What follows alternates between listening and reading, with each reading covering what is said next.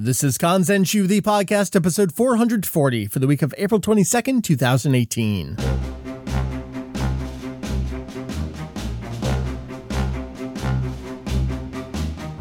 Hello, welcome to Kanzenshuu, the podcast, an extension of the all-encompassing Dragon Boy podcast. Wait, website. See, I said the wrong thing and I screwed up.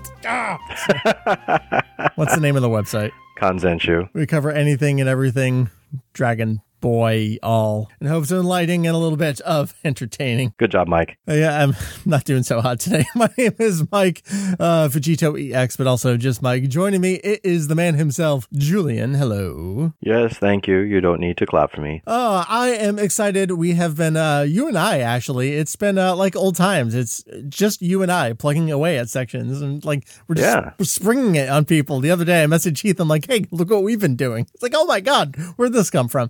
I love this kind of stuff. Isn't he the administrator? Well, no, him and I, we co-own, we co-administrate. Oh, fair enough. You think you notice when stuff pops up on the when site, new pages, yeah? Well, I mean, when they're private pages, it doesn't automatically show up in the log, so you have to go digging for it. So it's how we're able to hide things from each other. We are kicking off a 2-part podcast series. You're listening to the first part right here. I don't know when the second part will be. It'll probably be in the very near future. We are digging back pre-Dragon Ball. Now, we've done stuff like this before. We've talked about things like Dr. Slump, how that influenced and transformed into Dragon Ball. I am shocked in the, 12 years that we've been doing this podcast and looking through the guides and the interviews on the website. We've barely scratched the surface of talking about the prototypes that became Dragon Ball, separate from Dr. Slump. And most specifically, we're talking about Dragon Boy and the Adventure of Tong Pu. We have really not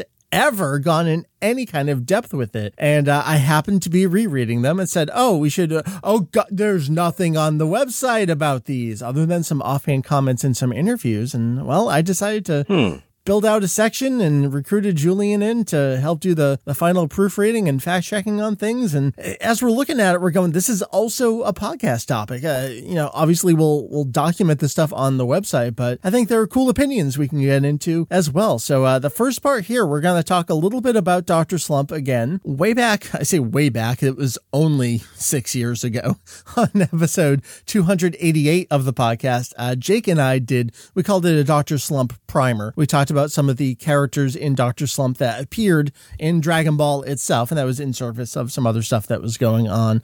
So we're not going to necessarily talk about the characters, Julian. We'll talk about some of these story ideas and the concepts and some of the things that Toriyama's kind of got percolating there that'll show up a little later on. And then we're going to talk Dragon Boy in depth. We'll save, like I said, Tong Pu and Dragon Ball drafts for the next time here on the episode. That is our podcast. I am very excited for it. I've been enjoying my work on this section so much. So the way it's going to work is we'll do the first part of the podcast here. In the very near future, you'll get the second part of the podcast series. And then when that episode goes up, all of the manga guide pages will go up to accompany that. All right. That is our plan here. So without further ado, Mike and Julian chatting up Dragon Boy. Let's get into it. So again, we talked a little bit about Dr. Slump in the past on the primer episode. I don't necessarily want to talk about characters. If you don't know who Arale is, I feel like you have bigger issues at play here. Maybe you need to go back to volume 1 of Dr. Slump and start there. Let's dive forward in time a little bit into Dr. Slump. Toriyama introduced tournaments in Dr. Slump. Yes. So he has a number of tournament type episodes. As the story goes on, Toriyama gets into doing more and more multi-part stories in Dr. Slump. And some of it involves his love of cars and racing. So you get these Penguin Grand Prix racing things. But eventually we also have some actual fighting tournaments. And that happens to be the Sekaiichi Tsui no Dare da Taikai, which is the Who's the Strongest in the World tournament. That sounds very familiar. Yep. It does. What's so fascinating here is that, he's starting to do tournaments in longer arcs. What the longest is like 5 chapters in Dr. Slump? Yeah, like 5 or 6 chapters, yeah. They're not long. It's fascinating to me that he's starting to do tournaments here, and that's not something that he's going to do at the very beginning of Dragon Ball. That's kind of like a reactionary thing when we get to Dragon Ball. Right. And it's very much, he talks about it in some interviews, is the reason he started doing longer stories is he got strapped for ideas. And coming up with a punchline for every single comic for him was very exhausting. So he thought, hey, I can have it go on for more, so I don't have to think up one every single week. Right. But then into Dragon Ball, he decided to just go in the whole hog and actually have a continuing story that just carried on from week to week. So tournaments are a big thing. I feel like one of the most overlooked people, you got to go back and you got to read Dr. Slump. There's an evil scientist with a series of numbered robots, and he himself is one of them. Yep. Actually, twice by mistake. Yep, because the author screwed up the naming and a fan points it out, and so he just goes ahead and changes numbering. So Dr. Mashirito is an evil mad scientist who wants to take over the world using his robots. He also happens to be a caricature of the author's editor at the time, Kazuhiko Torishima, who went on to become the biggest of the bigwigs at Shueisha. But at this time, he was just an editor in Weekly Shonen Jump. And so yeah, he basically managed to sneak it in by sending in the manuscript at the last minute so it couldn't be changed. And then they stuck with it because the fans liked it. Yeah, it's a good idea. I mean, it's a great way to introduce more characters. We get a regular character out of it, too. Yeah, that's true. And he's the closest thing that the series really has to an antagonist. But yeah, it starts out with just simple robots, definitely inspired by 1960s anime, which the author would have watched as a kid.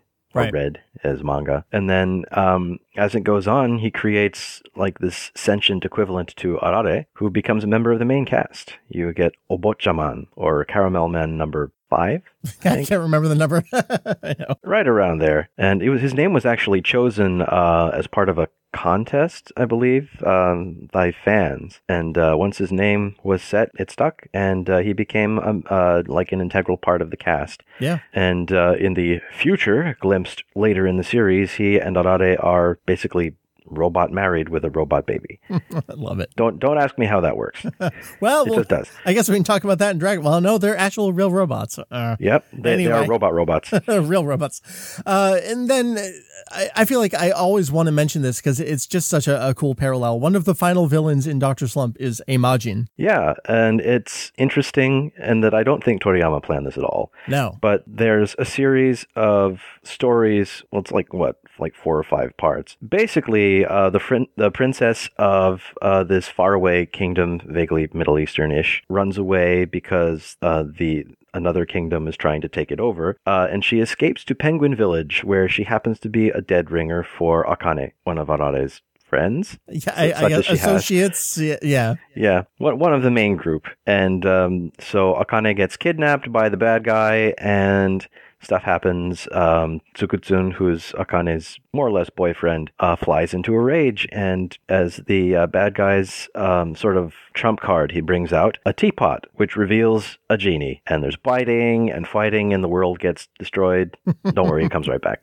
Yeah, there's a lot of parallels there. Yeah. And the funny thing is, I don't think the author even thought about it when he was doing the Boo arc. Just something that he happens to have somewhere in there that got pulled out more than once. Right. I feel like we're going to come back to that over and over, where is he necessarily kind of pulling from himself intentionally, or are these just ideas that he has and he will reuse? And we'll see that directly in some of these prototypes we're going to talk about, where if it's not just the same situation, it may even be the exact same framing within a panel. Right. And for Toriyama specifically, I'm so curious if it's intentional or if it's just, he's just on another plane of existence and the things just happen to be drawn that way, and even he doesn't know where they come from sometimes. And it's worth pointing out, that he has intentionally reused things in the past. He was very fond of photocopying and reusing panels. Right. He'll call out himself on it when he does it, though. Well, there's the time in the 22nd Tenkaichi Budokai where mysteriously Lunch and Bulma and Puar are back in the audience after they left with Yamcha.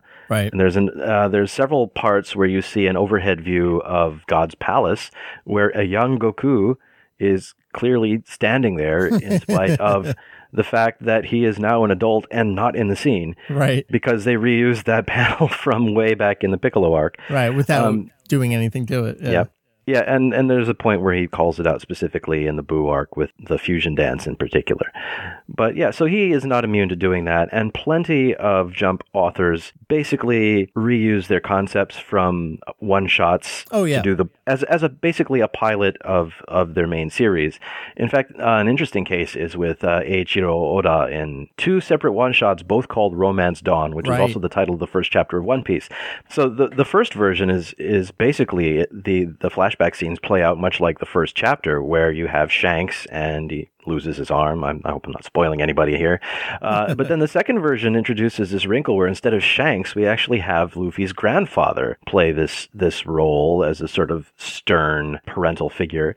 And people thought that was just a bit of misdirection because the series itself would not be following too far behind. But lo and behold, years upon years later, the character was reintroduced into the main series, and pretty much with no with no changes to his personality. So that was pretty funny. But and we're going to see that exact same kind of thing go on here. So let's leave Slump behind a little bit. We'll touch on it here and there with some of these points. But we're still in the time period of Dr. Slump. I mean, you may think of, okay, Toriyama went from Dr. Slump to doing his test prototype series to then Dragon Ball. That's not actually how it happened.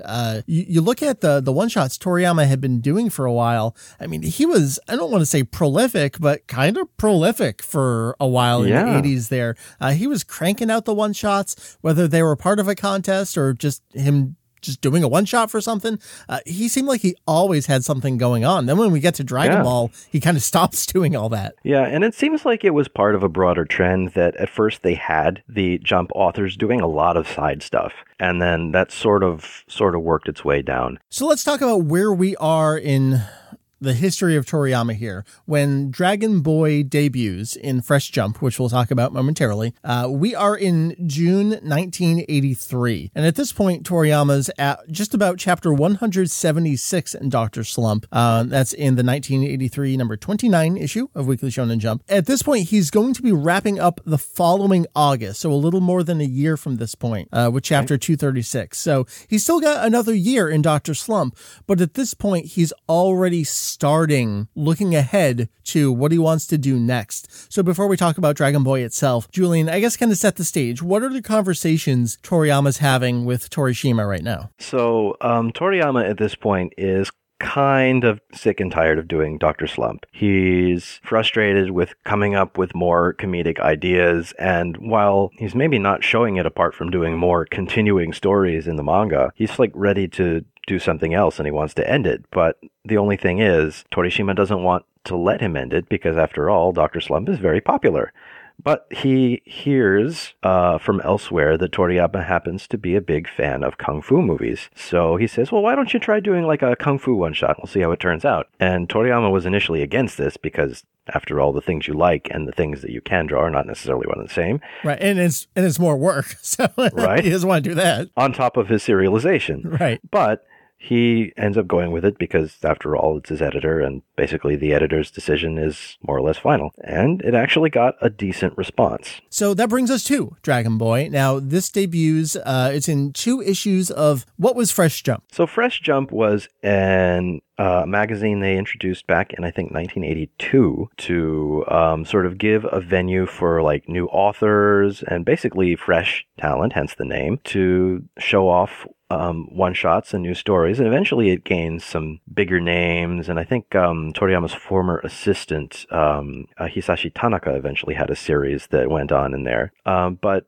Toriyama himself was no stranger to the magazine. He was in, if not the first issue, then like one of the first 2 issues with Pink. In 1982. So going on, it seemed to be ramping up the publication because it started out bi-monthly, but actually in between the publication of the 2 Dragon Boy chapters, it went monthly. I feel like history just continues to repeat itself. An equivalent today would be Saikyo Jump, which started as a quarterly publication and then moved to monthly and then went to bi-monthly. Like they're always introducing, reintroducing, rebranding magazines. There was a monthly Shonen Jump for a while. Some of the Nekomajin was published in there. So this was just another of Shueisha's magazines at the time that served some kind of purpose. So there's this constant cycle of things, and there's seasonal bonus issues keep getting rebranded. I forget what it is now. It's like Jump Next, or I don't know. That might have been the previous version. All right, so let's just get into Dragon Boy now. Again, we are talking about the August 1983 issue of Fresh Jump. This is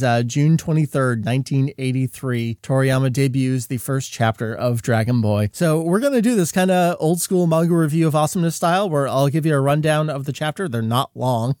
And then we'll talk about them a little bit, and we'll talk about the legacy here. So we get into Dragon Boy with a young boy. This is Tang Tong. We'll talk about all the names and pronunciations, and Julian can correct everything I say later on. He's training alone out in the mountains when his master arrives on a flying cloud. The master throws a bunch of kunai, which Tang Tong is mostly able to dodge. He throws several in response, eager to learn more, and the master manages to swipe away all but one, which lands squarely in his forehead. Anyway, it turns out the master has a job for him. He is to accompany the princess of the Flower Country, who ran away 2 years ago to escape war, and he needs to bring her back to her homeland now that there is peace. So Tang Tong is excited to finally see a girl and pokes at her chest to confirm their soft bodies. The princess, however, is not so sure about this boy. Now, the master hands Tang Tong a dragon jewel. If he is in trouble, he is to place it on the ground, infuse it with his ki, and a dragon will appear. Finally, the master advises him not to show his back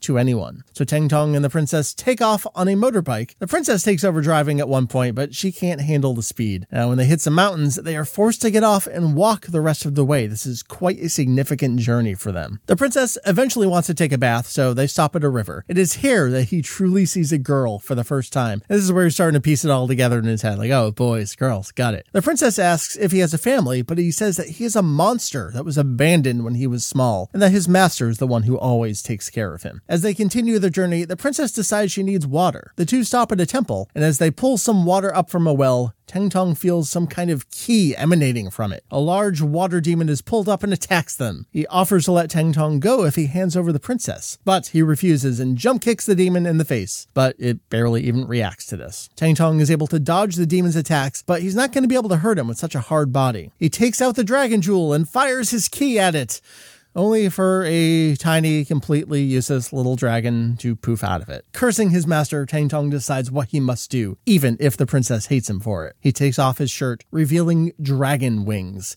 He flies into the sky and dive bombs the demon right in the face, soundly knocking him out. As Tang Tong flies off carrying the princess, she sternly asks why he did not say he had wings earlier. They could have been flying this whole time. The Flower Country is still very, very far away. And that is the first chapter of Dragon Boy. We will move on to the second and final chapter of Dragon Boy. Now, Julian, explain one more time. So this is the October 1983 issue. So this is in September. So we've moved from June to September. What has the magazine done in the meantime? It's gone monthly. It's gone from bi-monthly to monthly in the meantime. Yes. Got it. And so now the post dated by a month rather than 2 months. Got it. Yep. Now, when you look up the dates, it's the same thing like when we deal with V-Jump now, where it's 21st of the month, but it's 2 months ahead. Yeah, it's a pain. It's a pain in the butt. So, Chapter 2 of Dragon Boy. Tang Tong continues flying toward the Flower Kingdom, sleeping princess in tow. The two stop for a bite to eat. They are only a tenth of the way there, and Tang Tong needs to get his strength back with a little grub. He brought 2 rice balls that his master provided, but the princess is not interested. She wants soup instead. Behind the bushes, ears pop out. Tang Tong turns at the rustling sound and finds a polite young man who introduces himself as Ping Yao, who is on a journey of his own toward Mount Tinghao. Tang Tong asks where Ping Yao's bags are. After all, he is a traveler and should probably have something with him. No, some thieves stole it or something. Anyway, you have a rice ball. Can I have that to eat, please? I have not eaten in a day. The princess screams for Tang Tong to give up his rice ball, even though she never wanted to eat hers in the first place, but he already ate his, so the princess is forced to hand over hers anyway. Tang Tong thinks to himself that this Ping Yao has a demonic ki and must not be human. As soon as he gets the rice ball, he poofs back to his actual form, a sort of blobby, weird, floating cat circle thing. Tang Tong is angry over this trick and starts to walk over to beat him up, but Ping Yao turns into a rock to protect himself. Tang Tong smiles, points to a similar rock beside them, and proceeds to smash it to smithereens with a single punch. At this point, Ping Yao turns back to normal and runs away, apologizing for his actions. The princess asks Tang Tong why he didn't do more to punish him, but it was just a rice ball after all, and they have to get moving again anyway. The two next come across a giant bridge. The princess wants them to fly across, but she'll settle for being carried across. They notice a large castle in the distance when Ping Yao suddenly rushes in to warn them of impending doom. Ping Yao is actually 250 years old and tells them about a monster that took up residence here about 100 years ago and attacks anyone who tries to cross the bridge. Tang Tong is not worried and insists that he'll just beat up any bad guys that they come across. It's just then that the large monster rushes in and smacks Tang Tong over the head with a staff. As the princess pees her pants and Tang Tong continues to be assaulted, Ping Yao yells out that this is the machine soldier from Heiyun. Tang Tong notices how the machine appears to be rather damaged. For the last 100 years, it has probably been following its programming to protect the castle. He manages to get a few flips and attacks in, but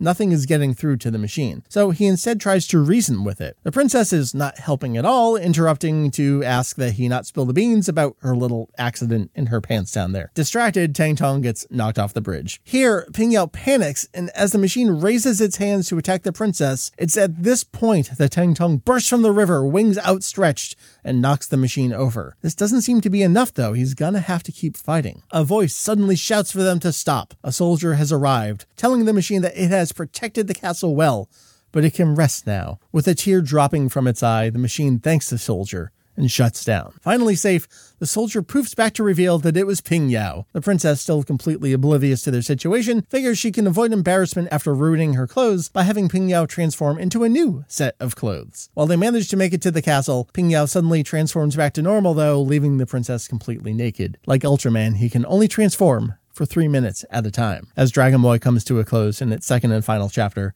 the Flower Country is still very, very far away. Julian, that is Dragon Boy. You read this, you listen to this description. It is undeniably Dragon Ball in its purest form here, isn't it? Yes. So we don't have the conceit of the Dragon Balls themselves, but the idea of going on a journey, this boy acting as the makeshift bodyguard / chauffeur of the female character, who in many respects has the more selfish aspects of Bulma in her earlier years, and sometimes in her later years. And then you also have some of these characters that are very similar in idea to other characters that come out in Dragon Ball. The Water Demon has maybe some shades of the Bear Bandit that they meet in Dragon Ball. Mm-hmm. And of course, Ping Yao shares aspects of both Oolong and Puar. Also, the Old Master, you throw everyone side by side here. It's crazy. This one actually comes first. The Master here, the Old Master with the staff on a flying cloud. Shortly after this, we're going to get God in Dr. Slump with a staff on his own kind of like spaceshipy kind of floating thing. Oh, no. Yeah, that's a good way to describe it. Good enough. And then we will get to the Turtle Hermit himself in Dragon Ball with the staff, and that can command a flying cloud that he himself cannot use anymore anyway. Right. But when you look at him side by side, it's a clear evolution of, all right, I'm going to take this design, I'm going to change it here, but then I'm going to take both elements and turn it into this character over here. And just some of the exact situations that we have. The kunai being in the forehead, it's like the exact same pose as we'll get after Chi-Chi throws her helmet at Kami-Sennin there. Everything about learning what girls are and the situations, as we get to Tongpu later, we'll have a bathtub situation that's a little closer to what Dragon Ball would be. But even here in Dragon Ball, it's a similar thing, just the bathing and trying to figure out what all the body parts are, all that kind of thing. Oh boy. Her hanging over the side of the cliff, it's very similar to Bulma herself getting, she's hanging off Noibo there in Dragon Ball. I mean, everything here, just like this Chinese-inspired locales going on a journey. Like you said, we've got the protagonist who's a bodyguard. He's got to accompany this girl. Master is there. They have something everything that they're specifically doing, like it is Dragon Ball, so distilled. So let's talk a little bit more specifically about the first chapter here. Maybe you can talk about some of the names here. So Ting Tong, if you read the Furigana, traditionally in English language fandom, it was written out as Tanton. What's the name here? So it's written in Chinese characters with an approximate Japanese pronunciation that's sort of going off of Chinese. So in Chinese, I guess you could say Tang is the word used for the Tang dynasty, and it is also, by extrapolation, also used to refer to China in general. And then Tong is literally boy or boy servant in even earlier meaning. So literally, it's basically just Tang boy or China boy. The setting is ersatz China, and he's a boy. So, right. Yeah. I guess by extension there, we can talk about the title of the series itself. It's one of those things where it's written with Furigana that is different from the normal reading, I guess you would have, of the kanji. What's the title here? So literally, it's Kiryu Shonen, something like Riding Dragon Boy, or something to that effect. Like chauffeur Dragon Boy? Basically, I think that would be how I had interpreted it. But the Furigana tells you, no, pronounce this as Dragon Boy. So it's one of those things that you often get in Japanese, where the pronunciation often tells you a specific way of reading it that's at odds with the normal way that you would pronounce the Chinese characters. Well, let's go into some of the other characters. The master here, Goroshi-sama. So Go is just like literally a way of showing respect. And so Goroshi-sama is like elder master. And it happens to be the same Roshi as we encounter in Muten Roshi, the master who is the god of martial arts, or just the venerable old master. Mm-hmm. So it's not a given name, it's a title, very much like for the Turtle Hermit himself. We have a princess who doesn't have a name. She's just the princess of the flower country. Yes. So she's Kanokuni no Hime-sama. So Ka no Kuni, literally the flower country, but the word for flower that they use is the same one that's normally used within China and also in constructions like chuka ryori, so Chinese food, to indicate China itself, because it's like the flower of culture compared to what China for a long time viewed as the barbarian countries around it. Gotcha. So basically a way of saying China without saying China. So this is really Toriyama just consistently doubling down like, it's China. Get it? It's China. Yep. Right. So the only other character in the first chapter here is the water demon. So he literally refers to himself as Suijaki, which is water demon. So there are items here, two in particular. One I think is most notable because if you go by old scanlations, you would be led to believe this was in fact called a Dragon Ball. But that's not really what it's called. Yes. So the pronunciation given by the Furigana is Donpao, and it uses the Japanese simplified character for dragon along with the one for treasure, which I would translate as dragon jewel. And it is shaped like a ball, and it contains a dragon, right. So you can see why people would be confused. And then the water demon has a weapon, but I know that it's just because there's not much to it, so I figure if there's anything in here, we should probably mention it. It's a pretty traditional Chinese polearm. Yes, it's called a guantao, which is, it's a polearm. And it's got the little tassel on the blade, which is a traditional thing that they do. Maybe the only other thing we can talk about with the first chapter that's kind of like a cited thing, Julian, you have Toriyama's comments from these particular issues. So his issue from this copy, let me start again. His comment from this issue of Fresh Jump says the following. Star Wars を見た後、感激のあまり Star Wars プラモを山ほど買ってしまったぞ. Which means after I saw Star Wars, I was so deeply moved that I ended up buying a mountain's worth of Star Wars model kits. That sure sounds like Toriyama. Model stuff, buying it all. Yep. And indeed, there's another magazine with like a look at his workroom around this time where he's wearing an Admiral Akbar mask. Anyway, but he is referring specifically to Return of the Jedi, which came out in July of 1983. Now, this might sound strange since the chapter itself came out in June 1983, but he mentions in another issue of Weekly Shonen Jump that he actually saw a special sneak preview, which is why he got to see it early. Now, the other thing to note about this movie is that its title was actually Revenge of the Jedi in Japan, much as the working title of the movie was in English, and it wasn't called Return of the Jedi until the DVD release in 2004. which is relatively recently. 2004 does feel like yesterday. Only a year before we started the podcast. Yeah. All right. Good times. So let's move on to chapter 2 a little bit. Some of the other connections and references, much more obvious that he's going to be pulling from here. Ping Yao in appearance is everything that Oolong is doing. And then when he transforms back, it's Puar pretty much as is, just a little more blobby. Pretty much. But on the other hand, some of his attitude and especially the limitations on his powers are more in the way of Oolong, especially the way he's introduced, where he disguises himself as something else to try and trick the main characters. Right, right. But we should note, however, that the character of Oolong is also based on a character from Journey to the West. So he's actually pulling from that for both of these. It's just that the Journey to the West reference is more obvious in Dragon Ball itself. Right. In Journey to the West, I mean, part of their powers are transformations. So, like, sometimes he's pulling from source material and sometimes he's pulling from himself and sometimes both at the same time. Ping Yao's name. Yes. So it's two Chinese characters, the first one being a simplified form, but literally the meaning is something like apple demon or apple ghoul. It's kind of like shaped like an apple. Is that what you think it is? Maybe, although it's kind of hard to tell. Maybe he just a blob. Like the ring to it. Yeah, he's just a blob. I really like the idea of introducing himself like, hi, my name is Demon. Like, oh, okay. Okay, that's not super obvious.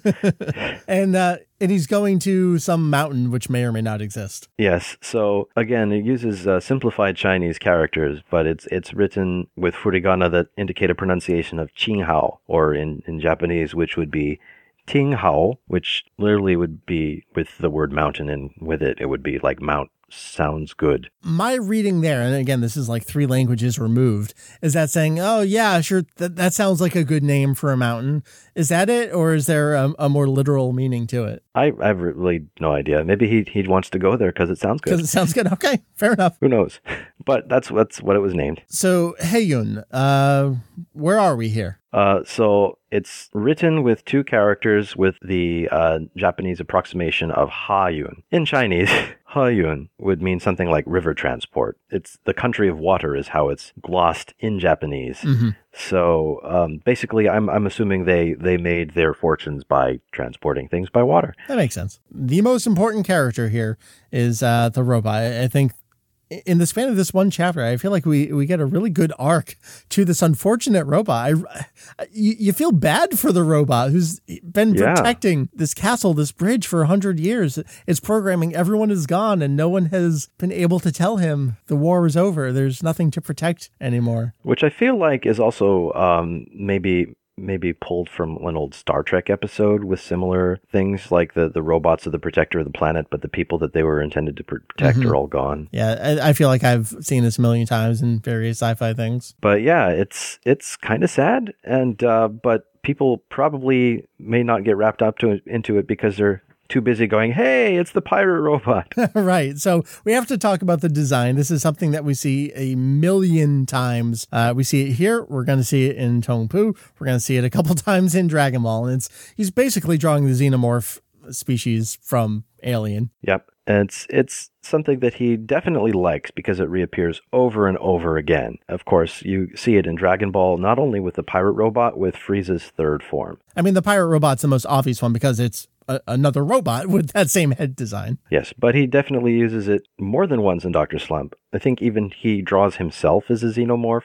That's great. At one point. That's just Toriyama for you. And then the other, and this one's actually named for what it is, kind of real life, real other media reference, Ultraman. Yes. So Ultraman, being a cultural icon in Japan, first broadcasting in the 1960s and being a part of Toriyama's childhood and many other childhoods since it just keeps getting reinvented, is referenced here in that Ping Yao can only transform for 3 minutes. And if that sounds familiar, it's because also Oolong can only transform for 5 minutes. Right. Which is a different amount of time, but it's interesting that he pulled it from there. And Ultraman is something that gets repeatedly referenced in Dr. Slump especially, but it even gets a few sly references in Dragon Ball. Oh, yeah? There's what we like to call Ultra Fish, which is in like the 7th or 8th chapter of Dragon Ball. they're boating down the river, and there's a fish that pops up with the face of Ultraman, and it goes schwatch. In terms of Dr. Slump, I mean, the most obvious thing I can think of, it's relatively early in the series. Was it like chapter 22? Arale. Yeah. She's having, what is the contest she's having? Is it like they're trying to scare each other? It's something, I haven't read this in a while. The story of Dombe, who is having like this thing with Arale where they're both trying to surprise each other. Get some kind of reaction, yeah. But at this point, she shows up dressed as Ultraman going, schwatch. And he's like, what are you talking about?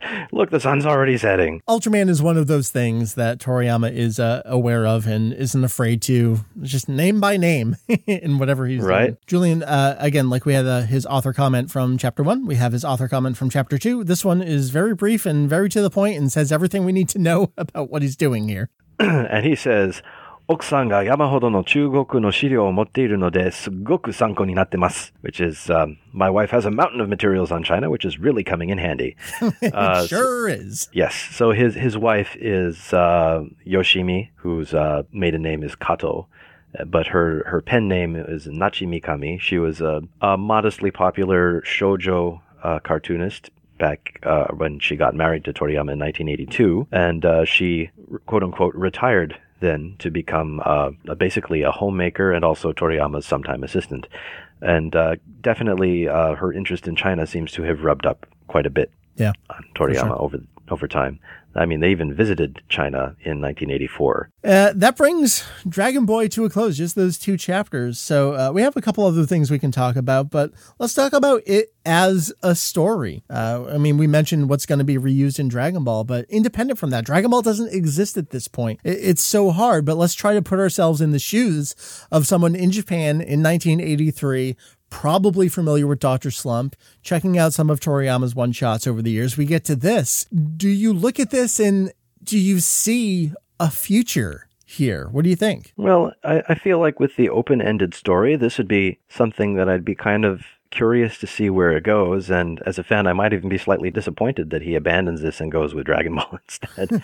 Just because I don't know where that's going. It's like, but you just did this other thing that I wanted to see continued. Right. I mean, we get the 2 chapters. I mean, for all you know, you're sitting around waiting for chapter 3, and instead you over in Weekly Shonen Jump you're going to get Tong Pu, and you're like, wait a minute, I just read basically this kind of story, and then shortly after that you're going to get Dragon Ball. I mean, it's like I've read the same thing from you 3 times in a row. Can you just pick a story and just tell the story, please? Right. And that's something that actually happens a lot. I mean, I referenced Eiichiro Oda, but that's far from unique. No, of course. I mean, you have pilot stories for things like Devil Lady. Devil Lady, is that correct? No, I'm thinking of something else. Not Devil Lady. What's the name of Katsura's work? Devil Man Lady? Shadow Lady. No, that's Shadow Lady. There we go. I think those are all separate series. Shadow Lady is the one that I mean. Shadow Lady, there was a series in the early 90s actually drawn by the same artist for things like Death Note and Hikaru no Go, but under his previous pen name. Takeshi Obata? Does that sound right? Yep. But he wrote about an old guy who was a cyborg, and that was introduced as a one-shot and then expanded upon as a series. And you get the same thing with even things like up to the present day, like My Hero Academia. Started out with a very different story, but a very similar main character who has no special powers, but who happens to be an adult as a salaryman. Right. Instead of an aspiring hero. But so you see this over and over again. They use these other magazines as sort of ways for them to spitball ideas for new things. And they'll basically see what sticks. Whatever, this got a decent response. Maybe I'll try developing this further into an actual series. It's interesting because it's a public spitballing. It's very different from, all right, come up with a story for me and pitch it to me and I'll see if I like it. And maybe we'll make it. But this is, no, we're going to publish it and we'll see what kind of reaction it gets. So it's very much a different process from a lot of these things, but it comes up again and again with these side magazines. Yeah. That it's a time-honored practice for Shueisha. What do you think about the artwork in the 2 chapters of Dragon Boy? It's very much a Dr. Slump era. I feel like Toriyama, every year or 2, you can say, yes, that is 1983 Toriyama. Yes, that is 1989 Toriyama. It feels like it, but I feel like he's definitely showing where he's going to be going in the future. There's a lot of good gag reactions scenes, which obviously he's got a lot of familiarity with.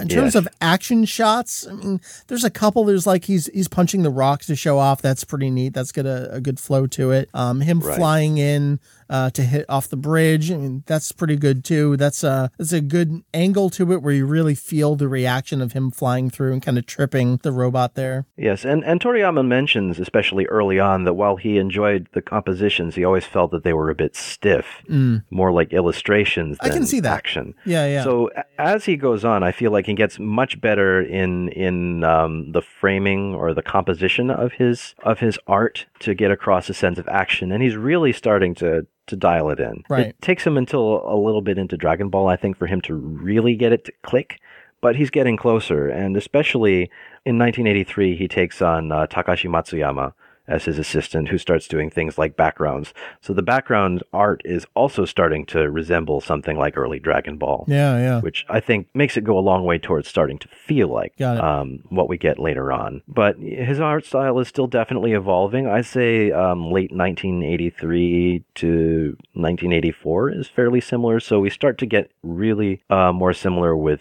Tongpu versus this. But it's getting closer. There's one frame in particular. It's in the first chapter. It's when they hop on that hover bike thing. It's a really weird framing. It feels like he's turning it to like get going in a different direction. Just the way that his head is tilted and the way he's turning it, something about that doesn't feel quite right to me. And that's the kind of thing that Toriyama will be an expert at in a few years' time, like being able to show you Toriyama's anatomy never makes sense, but it always looks right. And here it doesn't look quite right yet. But he's definitely improving all the time. And I think especially while he professes to being constantly tired and going days without sleep, somewhere along the line, he's really just, by the simple fact of having to do it, he's really getting good. Yeah, it's a great opportunity for him. As much as he probably doesn't want to be doing the extra work right now, you know, us in retrospect, we know where he's going to go, and I think it's very helpful for him to have had this opportunity. Let's talk about Dragon Boy. Where else has it appeared?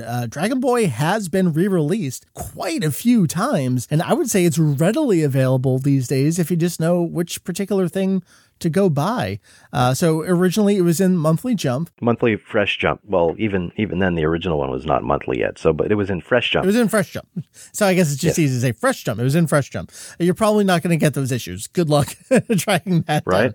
Equally difficult to track down. Its first republication would be in Birdland Press, which was Toriyama's official fan club newsletter of the time. It was reprinted in there, along with many other things. That indeed. And it's interesting. Sometimes it got broken up into parts, and because we don't have the actual issues, because they're very rare, and when they do show up, they're price of my children, and I don't want to sell them. Where was I? So we're in the process of confirming specific issues and things like that. But the next few might be a little bit easier to track down. Right. So as you go through time, they get easier to pick up. So the next one would be the Dragon Ball Adventure Special, the Boken Special. This was the first guidebook for the Dragon Ball series before the Daizenshu existed. This was November 1987. This is one of those things they call a MOOC. It's not quite a magazine. It's not quite a book. It's kind of in between. It's published under the same line of things. It doesn't sit in publication forever. It's kind of, you either got it or you didn't. An equivalent from the last couple of years would be that Super Start Guide for Dragon Ball Super. If you didn't get it when it first came out, that was kind of it. But they're out there and they're not prohibitively expensive. But if you have it or you're looking to get it, Dragon Boy and Tongpu are in there. And I think that's one of the first, like this is a Dragon Ball book, and we are explicitly labeling these as the precursors to Dragon Ball, like an official recognition of, this is where this came from. It's probably the first time to, as well. And they were recent at that point, though. Right. This is 1987. This was before his second volume of his one-shot collection came out. Right. So they hadn't been publicly reprinted except for his fan club at this point. And it's kind of a way to get people into his previous things where maybe they've only seen Dr. Slump and Dragon Ball. And at this point, Dragon Ball's into the Piccolo arc. It's really, at this point, it's hit its stride. It's very popular. Previous to this point, it was really getting there in the Red Ribbon arc. The Red Ribbon arc is where it really became one of Jump's flagship titles, but really hit with the fans right around the time of the 24 first Tenkaichi Budokai. Yeah, that's a good point. This would be the first kind of casual opportunity for people who didn't get Fresh Jump and weren't hardcore enough to be part of the fan club. They could just actually pick this up and read those prior works. Right. But then we get into super mainstream repackagings of things. Things that are still available, and as long as you can get books that are published in Japan, then you can get these. So the first one is the second volume of Akira Toriyama's blank Peace Theater, or Toriyama Akira Marusaku Gekijo, which was released in 1988 and compiled a number of his early one-shots, both some that were a little bit obscure, like Today's Highlight Island was in a seasonal extra issue of Jump, which maybe not a lot of people saw. It's one of the ones that didn't get much of a good response. Right. But then there was Escape, which was a couple pages. Escape is adorable. One-off. It's so short, but it's so cute. Yep. And Pink, which was one of the early works to show up in Fresh Jump. And that one is cute. It also has a few echoes of his unpublished one-shots, which we're not getting into here because it's beyond the scope of this episode. But maybe we'll get a chance to talk about in the future. In the second volume, you're getting those. You're getting some other stuff. Kinosuke-sama's in there, Mr. Ho. But in this second volume of Blank Peace Theater, you get Dragon Boy and you get Tong Pu. Like everything you want, just all in one nice, easy collection. Right. And it's still at the point where Toriyama is actually making volume-specific things to go in there. So there's little cartoons about his journey to becoming a cartoonist, which we recently translated and put on the site. Yep. So you've got that. And it's nice. It's nice to have if you can get it. I wish the digital version that they put out included the color pages with some of these. Yeah, but yeah. I don't know if they still have them. Toriyama often, especially once his children were born, would give them to color on. Right. He was never too concerned about preserving his work. Preserving his history, I know. Well, that's a good point to make, is that this tankobon version is available digitally. So if you have the ability to purchase digital products from Japan, go about it that way. And this version was reprinted in 2003 under the, was it Shonen Jump Remix? Shueisha Jump Remix? Yes. So that's a convenience store exclusive line that re-releases popular things in a more economical format. So the paper's not great, but you get a decent chunk of his one-shots. It even included, I think, some of the early chapters of Neko Majin in there. In 3 volumes, but that later got its own standalone release as well in 2005. But those ones are rarer because, again, they were only in convenience stores and not released for very long, but they're slightly larger than the tankobon, and they also have some extra information in the pages. And then finally, we have the Emperor's Feast of Akira Toriyama, or Toriyama Akira Mankan Zenseki, which it was in the first volume of 2. And this is bunko format, which is smaller physically, but it collects a number of Toriyama one-shots, including Lady Red, which was in one of the first 2 Super Jump issues. And because Super Jump was aimed at an older audience, he decided to engage in some quote-unquote adult material that's problematic. It sure is a thing. Yes. But anyway. Right. So it's available there. The one thing I will point out here, like you said, it's smaller. I would say the paper quality is more approaching Kanzenban than it is tankobon. Like it feels a little nicer. The black is real nice on the page. The only issue here is that if you're looking to get Dragon Boy and Tong Pu together, you're not going to get them in the same volume. They are in 2 separate volumes here. Yeah, they don't bother going in chronological order. No, it's just whatever fits. So that's where Dragon Boy is available.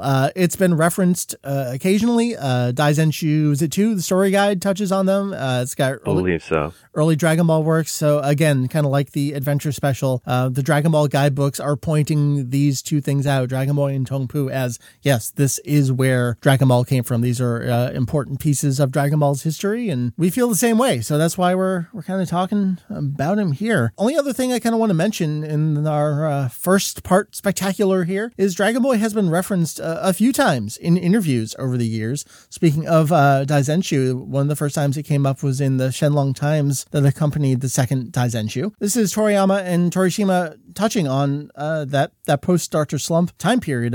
What were those works? And this is where they're kind of talking about what their spitball ideas are going to be. Do you want to play roles here? You get to be Toriyama. How about that? Okay. So I will be Kazuhiko Torishima, and Julian will be taking on the role of Akira Toriyama. While we were thinking of what to do for the next serialized work after Dr. Slump ended, Toriyama drew various one-shots for Weekly Jump and Monthly Fresh Jump. I certainly did draw a lot of them. I had who knows how many painstaking meetings with Torishima-san. But the reception wasn't very good. Even though we had all those painstaking meetings.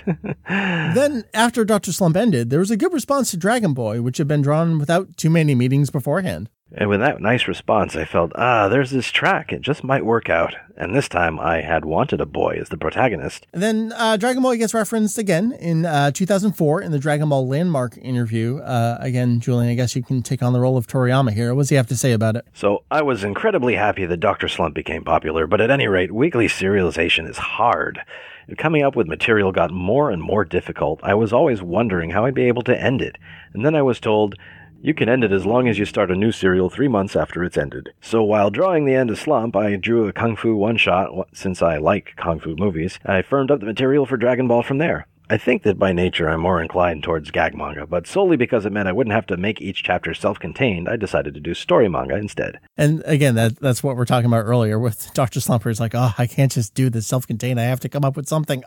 He just wants to do a continuous story. I think that works well for him. Dragon Ball gets referenced again many years later at this point in 2013. This was in an interview in Men's Nonno magazine. What magazine is this? We've got a few interviews from it on the site. Yes, so Nonno itself is like the magazine for the young, fashionable woman in the workplace, and Men's Nonno is the equivalent, so for like the young single business professional. Got it. So he's reflecting on his past works around the time that Battle of Gods was doing the promotional thing for its home release. So he says, at the time, I loved Jackie Chan, and I'd watch videos of kung fu movies while I did my inking and such. Then Torishima-san came and said, in that case, draw a kung fu thing next. And I refused, because the things that I like and the things that I want to draw are different, so I don't want to. But in the end, he got his way. So to test things out, I drew a kung fu one-shot called Dragon Boy, and it was relatively popular, so I thought, well, looks like I just got to do it. At first, I intended on using the setting of Journey to the West as is, so I made the main character a monkey. Torishima told me that a monkey was no good, so I drew Goku next. Except maybe because he was a little plain, there was the opinion that I should give him a bit of a defining characteristic, so I added a tail. And that gets into something we'll be talking about on the second part of our episode here on Dragon Ball Prototype Works. But then we have one more reference here, and this is from the Super History book in 2015. So again, we go from the earliest Dragon Ball guidebook to one of the most recent guidebooks. They're still talking about Dragon Boy. What does Toriyama say here? He says, to be exact, it's rooted in this one-shot called Dragon Boy that I did before Dragon Ball started in serialization. I was stupid enough to mention to my editor, Torishima-san, how I constantly watched Jackie Chan's Drunken Master and whatnot, so he told me, if you like it so much, you should draw something like that. But liking something and wanting to draw it are two completely different things, so I didn't particularly want to do that. He says the same thing over and over. He's quite consistent with his story here. And you said is, I like something. I don't want to draw that as what I'm doing for my job, because then I'm not going to like it anymore, because then I'm going to be then I have to do it. I've certainly put myself in this position, haven't I? Pretty much. So here we are, 1983. Dr. Slump is still going for a little over a year at this point before it reaches its end.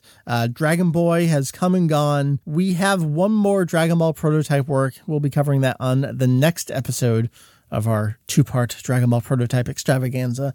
What are your final thoughts on Dragon Boy itself, though? I mean, we kind of talked about it where it just kind of ends and it feels like it could continue. His artwork is evolving. What do you feel like its legacy is here? Well, I think it gives us a clear indication of what Toriyama is capable of in terms of setting out something that is distinct from Dr. Slump and has its own kind of character.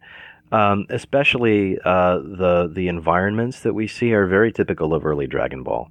And I think that must have been really encouraging for Torishima in particular, in thinking, we can go somewhere with this. I mean, at this point, he has done plenty of other one-shots. Do you feel like there's any relation to any of the prior works here in Dragon Ball? Yeah, it feels very separate from Dr. Slump, but do you feel any DNA from anything prior, like Polaroid or Madmatic or Pink even? Well, maybe slightly, but it's interesting to track the evolution of his one-shots. They increasingly have coherent plots as they go on. Yeah. And also he starts using less and less like just cheap punny jokes, although there are those as well. Yeah. And more situational humor.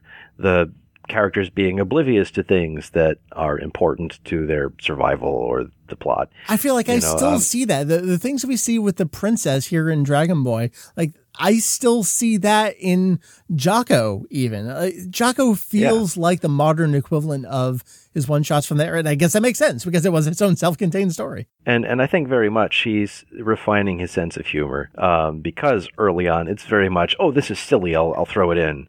And much later he thinks, well, this is funny because this character is acting this way, and this one isn't paying attention to that. And so it's a lot more involved in setting up a situation and making it pay off, where he doesn't do so much early on, but gets more and more proficient at as Dr. Slump goes on, and also in his one-shots. And I think you're seeing that refinement starting to pay off here. So that is Dragon Boy.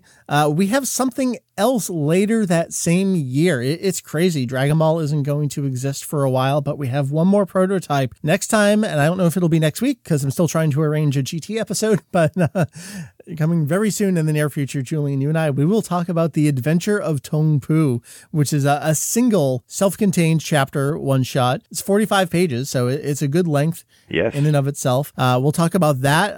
We'll do all the same kind of thing. We'll do it manga review of Awesomeness style. We'll give you a recap and we'll talk about the art and some of the parallels to later things.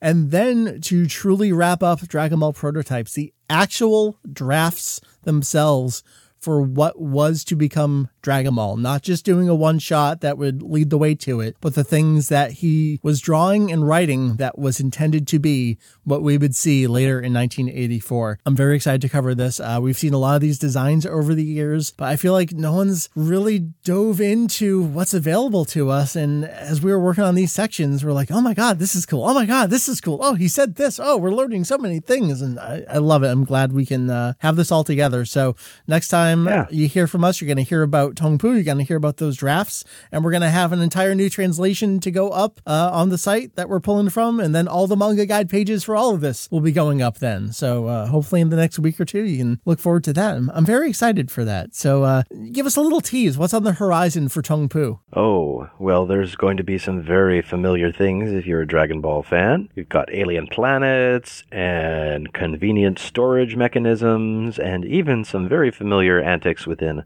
a house. All right, so that's going to bring our episode here to a close. What was this? Episode 440? Something like that? Yeah, episode 440 of our podcast here at Kanzenshuu. Truly excited for the future of the site. We've got lots of things in the hopper. This is just one of the many things we have going on right now. I'm so excited to bring it forward. Man, www.kanzenshuu.com. That is Kanzenshuu. That is the website proper. Of course, there's all the social media. There's the forum. There's all that jazz. Find myself there. You can find Julian there. And then there's Heath and Jake as well. We are all there on the Kanzenshus. What else do you think, man? I think that's good. I think that is good. So that brings it to a close. We will see you next time, whether it be for GT, whether it be for Tong Pu, or whether it be for something else entirely. It all depends on schedules and availability, as it tends to be. See you next time.